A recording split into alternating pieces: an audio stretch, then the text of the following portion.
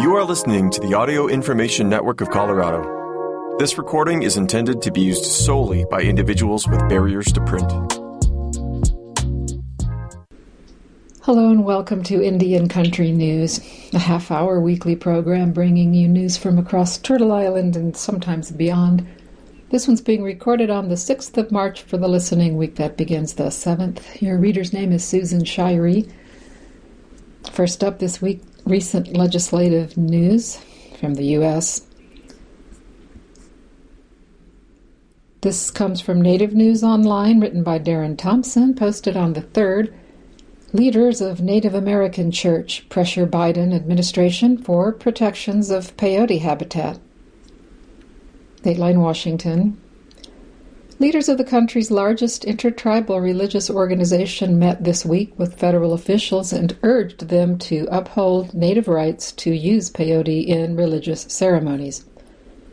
On Tuesday, leaders of the Native American Church of North America, NACNA, convened at the Department of the Interior to ask the federal government to uphold its legal responsibilities in enforcing the American Indian Religious Freedom Act, ARFA, of 1978.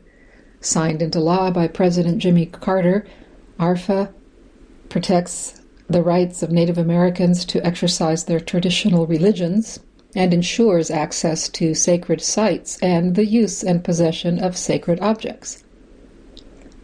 NACNA, which has more than 300,000 members, centers many of its prayer ceremonies around the legal use of peyote as a sacrament.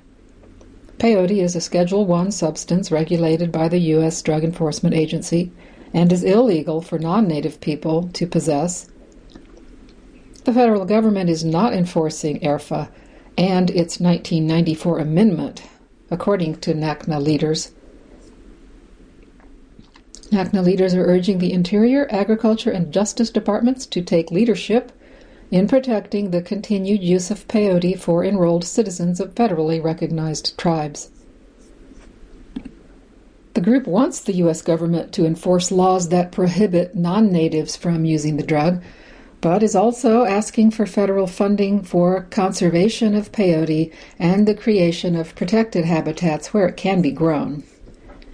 Peyote is used recreationally by some non-natives, and there have been efforts to decriminalize its use, which NACNA leaders say violate Native cultural and ceremonial traditions. Recreational use and promotion of peyote as a medicine could lead to over-harvesting of the plants, say Native leaders. This medicine is sacred to us, and people who are not permitted to share its abilities with others outside of our ceremonies are harming our sacred ceremonies. Our way of life is not for sale. ARFA is the only federal legislative statute that protects a specific religion in the United States, that of American Indians, Alaskan Natives, and Native Hawaiians. ARFA was amended in 1994 after the Supreme Court ruled in Oregon Employment Division v. Smith that the use of peyote was prohibited by anyone, Native or non-Native, by the state of Oregon in 1990. ARFA's 94 amendment allowed the possession, transportation, and ingestion of peyote in a bona fide ceremony for enrolled citizens of federally recognized tribes. Rising interest in psychedelic drugs, including peyote, is growing among recreational drug users and wellness providers who promote the plant's medicinal properties. That is causing over-harvesting of the plants, and because its environment is not protected, the slow-growing cacti, may need further protections, such as congressional legislation in the future, say Native leaders. Because peyote only grows on private lands in southern Texas, Hogg, Starr, Webb, and Zapata counties, leaders are worried that the plant's environment will continue to diminish and it will be too late. An existing USDA soil conservation program in the region has also contributed to the diminishing habitat of peyote.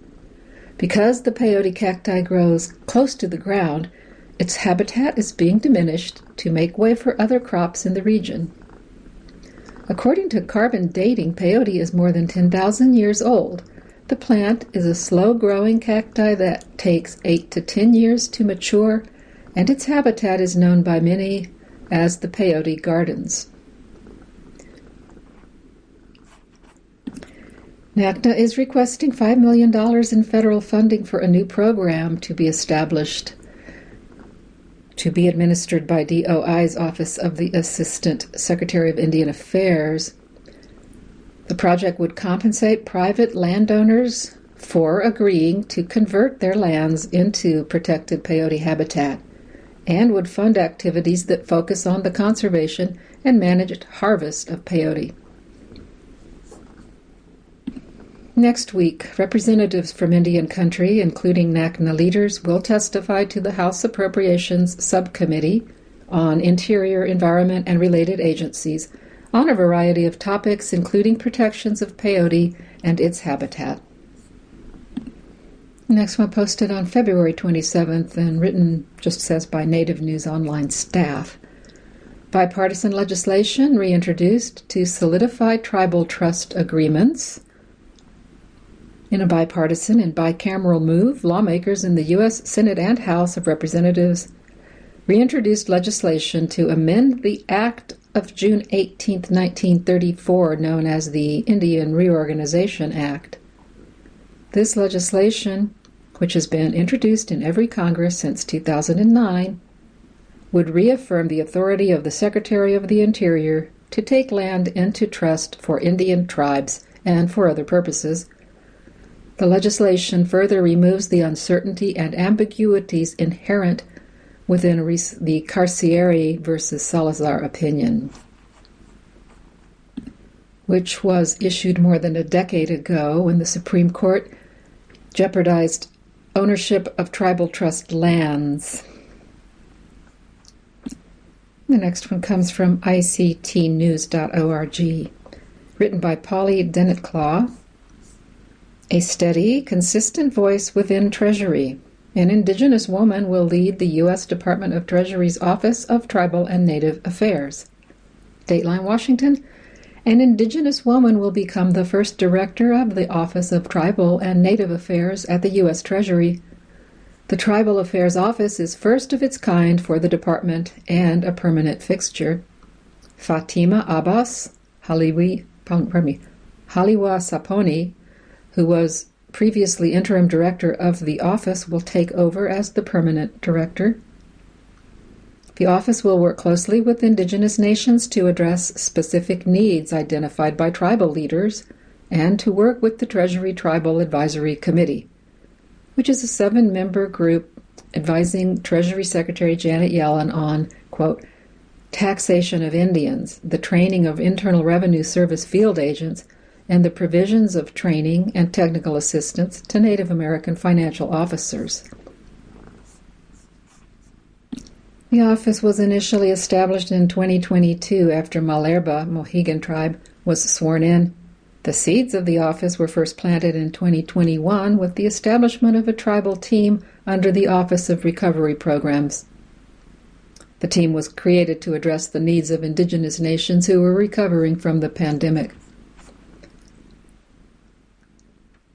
Abbas was instrumental in helping deploy the unprecedented dollars that we saw go to Indian Country through the American Recovery Plan Act and through the CARES Act, said Malerba. She was instrumental in helping Treasury understand how to deploy the funds, how tribes can report on those funds, and what the uses could be for those funds to ensure that tribes are able to access them and provide care through their communities during the pandemic. Next comes from the Associated Press via Out There, Colorado, written by Matthew Brown, posted March 4th. U.S. to focus bison restoration on expanding tribal herds. U.S. Interior Secretary Deb Haaland says her agency will work to restore more large bison herds to Native American lands. Dateline Denver. U.S. officials will work to restore more large bison herds to Native American lands under a Friday order from Interior Secretary Deb Haaland that calls for the government to tap into Indigenous knowledge in its efforts to conserve the burly animals that are an icon of the American West. Holland also announced $25 million in federal spending for bison conservation.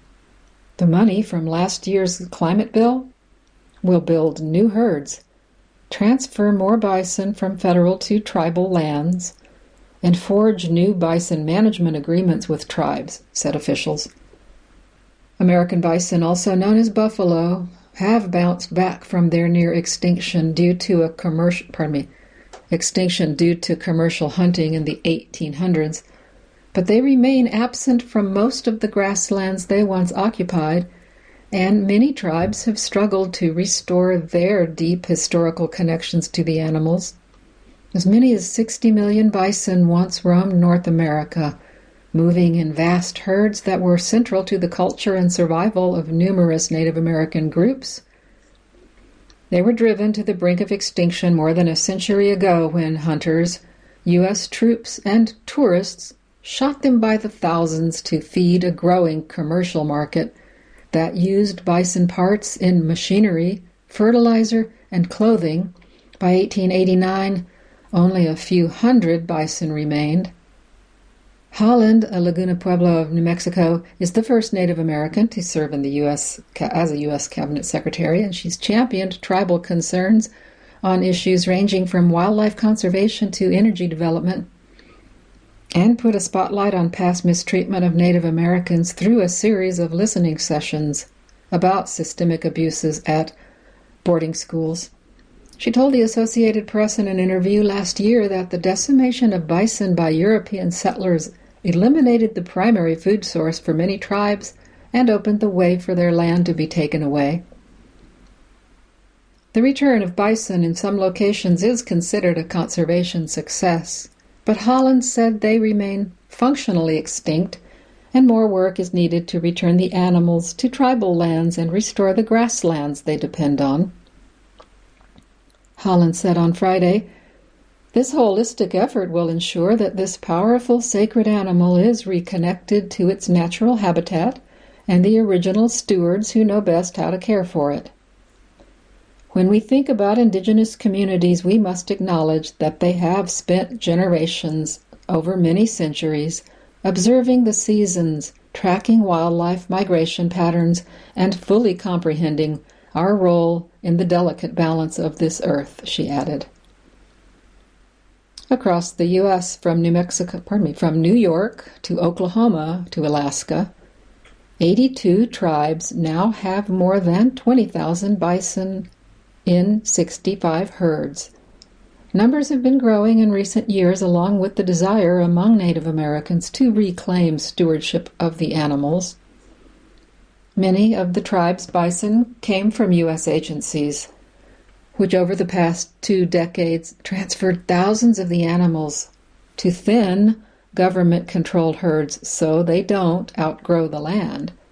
The transfers often were carried out in cooperation with the South Dakota-based Intertribal Buffalo Council. The group's director, Troy Heinert, said Holland's order is an acknowledgement of the work tribes have already done. Heinert said, "The buffalo has just as long a connection to indigenous people as we have to it. They are not just a number or a commodity. This is returning a relative to its rightful place." Past administrations have proposed or advanced bison conservation plans, including former Presidents George W. Bush, Barack Obama, and Donald Trump, and tribes have long been part of that process. Holland's order puts Native American interests at the center of the Interior Department's bison program. It also adds a tribal leader, yet to be named, to a group that's exploring establishing new herds on both tribal and federal lands. Bison reintroductions could put the Biden administration at odds with state officials in Montana. Republican lawmakers have resisted returning the animals to federal lands and opposed some previous bison transfers to tribes.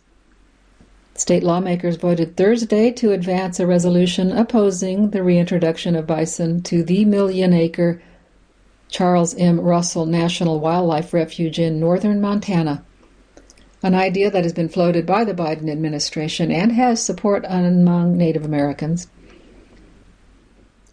Montana State Senator Mike Lang, who supports the resolution, said, "Bison were part of the culture 200, 300 years ago. We aren't going back to that." Lang said he doesn't oppose bison on tribal lands, but added that as the populations grow, they can cause problems for ranchers and present a public safety threat. About half of the $25 million announced Friday will go to the National Park Service. The remainder will be split among the Bureau of Indian Affairs, Bureau of Land Management, and Fish and Wildlife Service. It includes about $1 million to establish an apprenticeship program that will provide training to tribes for managing bison, including in national parks and national wildlife refuges. Including at those places. The Interior Department currently oversees 11,000 bison in herds on public lands in 12 states. Next, we have some news from the entertainment world. This comes from Native News Online. Darren Thompson posted March 6th. Dateline, Tulsa, Oklahoma. Open casting call for Reservation Dogs brings thousands to audition. An open casting call for the upcoming season of Reservation Dogs brought thousands of Indigenous people to audition at the Park Elementary School in Tulsa, Oklahoma on Saturday. The production hasn't had an open casting call since the first season, where it found several Indigenous talents who had no previous acting experience prior to that show, Reservation Dogs. Distance didn't deter many, as people traveled from all over Indian country to audition for a role. Vehicle license plates were from many tribes in Oklahoma, but also out of state, such as Minnesota, North Dakota, Texas, and New Mexico. Entire families reported to Native News Online that they made an event out of the opportunity to audition. "This is my first time casting," said Claudia Littleaxe, Seneca Cayuga from Miami, Oklahoma. "I feel really good about this, and I brought my children and my niece along for the experience." Lines to audition spanned more than 4 city blocks around Park Elementary School, which is located in a residential neighborhood of Tulsa. Food vendors were selling meat pies, a dish that's unique to the state, and Girl Scout cookies. As well, a food truck was set up for operation near the entrance to the school. The production for the show was unable to share details about the upcoming season, but did share how surprised they were at the amount of people who showed up for the casting call. Previous casting calls were held in Montana, Oklahoma, and Canada, where 3 of the main actors on the show are from. Cheese, who is one of the main characters, is played by Lane Factor, who did not have previous acting experience, according to one of the producers. Nanette Harjo, mother of the hit show's director and writer Sterling Harjo, said she was thrilled at the turnout. She said, "I think seeing the crowd is really exciting, and I didn't expect to see this many people. I'm really proud of my son, and this amazing show gets another season for our Indigenous writers and directors." It's been one heck of a ride, and everyone is supporting the show in Tulsa. We feel like we have the whole community behind us.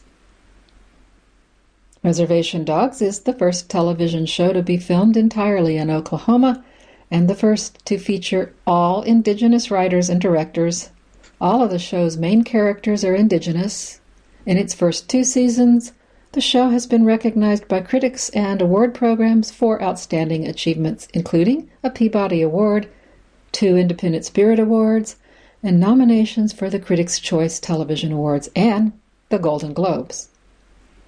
The production said that they needed multiple positions filled from children at least 8 years old to adults. And excerpts from this about another new show, this one written by Levi Rickard for Native News Online, posted February 28th. Walt Disney Pictures released a trailer for its new film, Peter Pan and Wendy, featuring Alyssa Wapanatahk, Big Stone Cree Nation. In the new live-action update of the 1953 animated classic, Wapanatahk plays Tiger Lily, a warrior princess of Neverland's indigenous tribe and the daughter of the tribe's chief. The filmmakers said they went to great lengths to ensure the authenticity and properly appropriate how the indigenous tribe would be depicted, in Peter Pan and Wendy. They consulted with Don Jackson, Saginaw Chippewa, and Dr. Kevin Lewis, Minnesticwan Lake Cree Nation, during the film's development stage and continuing through principal photography and post-production.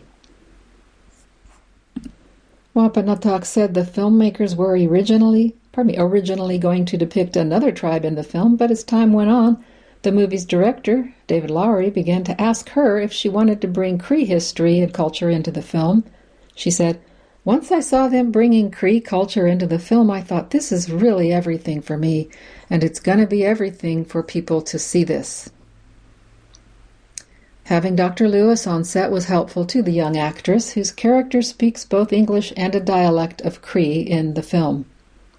She said, "He was there basically the whole time, and he helped me with the Cree language because I don't speak Cree fluently. I was also able to reach out to my grandmother and my adopted grandfather who helped me with the Cree language."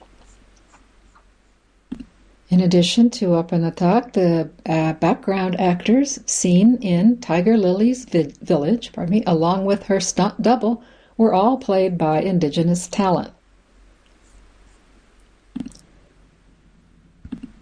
While the character was inspired by the Cree culture, Tiger Lily and the Neverland tribe are still intended to be the indigenous people of Neverland, not an actual Cree community. Her people's indigeneity to Neverland is reflected in both Tiger Lily's relationships on the island as well as the birch bark teepees in which they reside. It will be released, Peter Pan and Wendy, on Disney Plus, April 28th this year. And closing with some medical school news. This comes from Native News Online, written by Stacy Thacker, posted March 1st. New UMN medical school program, a stepping stone for Native American students. The University of Minnesota Medical School in Duluth received $750,000 funding injection to launch a new program dedicated to recruiting and supporting Native American medical students in the Upper Midwest. The funds from the Genentech Innovation Fund will help create and support operations of the Gateways to Medicine and Research Master of Science degree program, which will begin in the fall of 2023.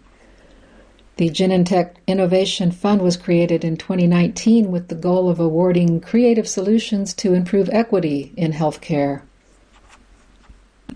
Dr. Benjamin Clark, Ph.D., a professor at the medical school and a member of the Grand Portage Band of Minnesota Chippewa Tribe, said the Gateways program has been 3 years in the making. He participated in a steering committee headed by Dr. Pedro Fernandez Funes. Clark said, of incoming students, if they're not ready to enter into doctoral programs or medical school right away, this program helps to prepare them. It's kind of a stepping stone. When reaching out to Native American communities, the number of students interested in medical school is pretty small, and it gets even smaller when you ask if the students have done any preparatory work for medical school, said Clark. With the help of the Gateways program, Native students not only get experience, but also receive scholarships to cover the full tuition, as well as cultural and learning support.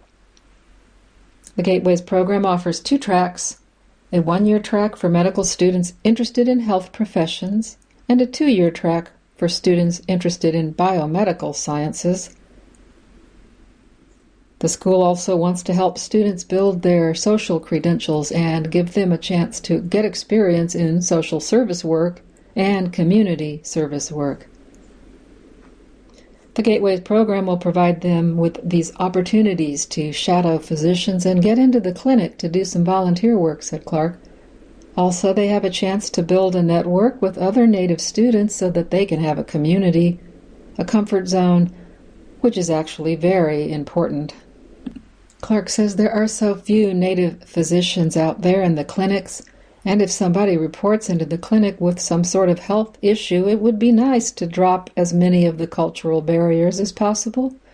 If you come in and see a familiar face, sometimes that makes things a little better, and often they're able to understand the situation the patient may emerge from, which is why Native American representation is important in the classroom as well, not just in the student section, but at the professor podium, said Clark, adding that the program also has the potential to be a channel for future faculty. You want to be able to project a Native perspective to all of the medical students because even the non-Native physician will be interacting with Native patients, and they need to know how to communicate with them, he said. They need to know what are the cultural issues and what might be the challenges that person might face. The Duluth campus has been training physicians for 50 years with the goal to serve rural populations, both non-Native and Native American. Although the campus ranks second in the nation for graduating Native American physicians, many of those aren't from Minnesota, and the Gateway program aims to change that. And that brings me to the end of our time for this week. Thank you so much for joining us. This was Indian Country News. If you enjoyed this program, please register for our free services at www.aincolorado.org or by calling 303-786-7777.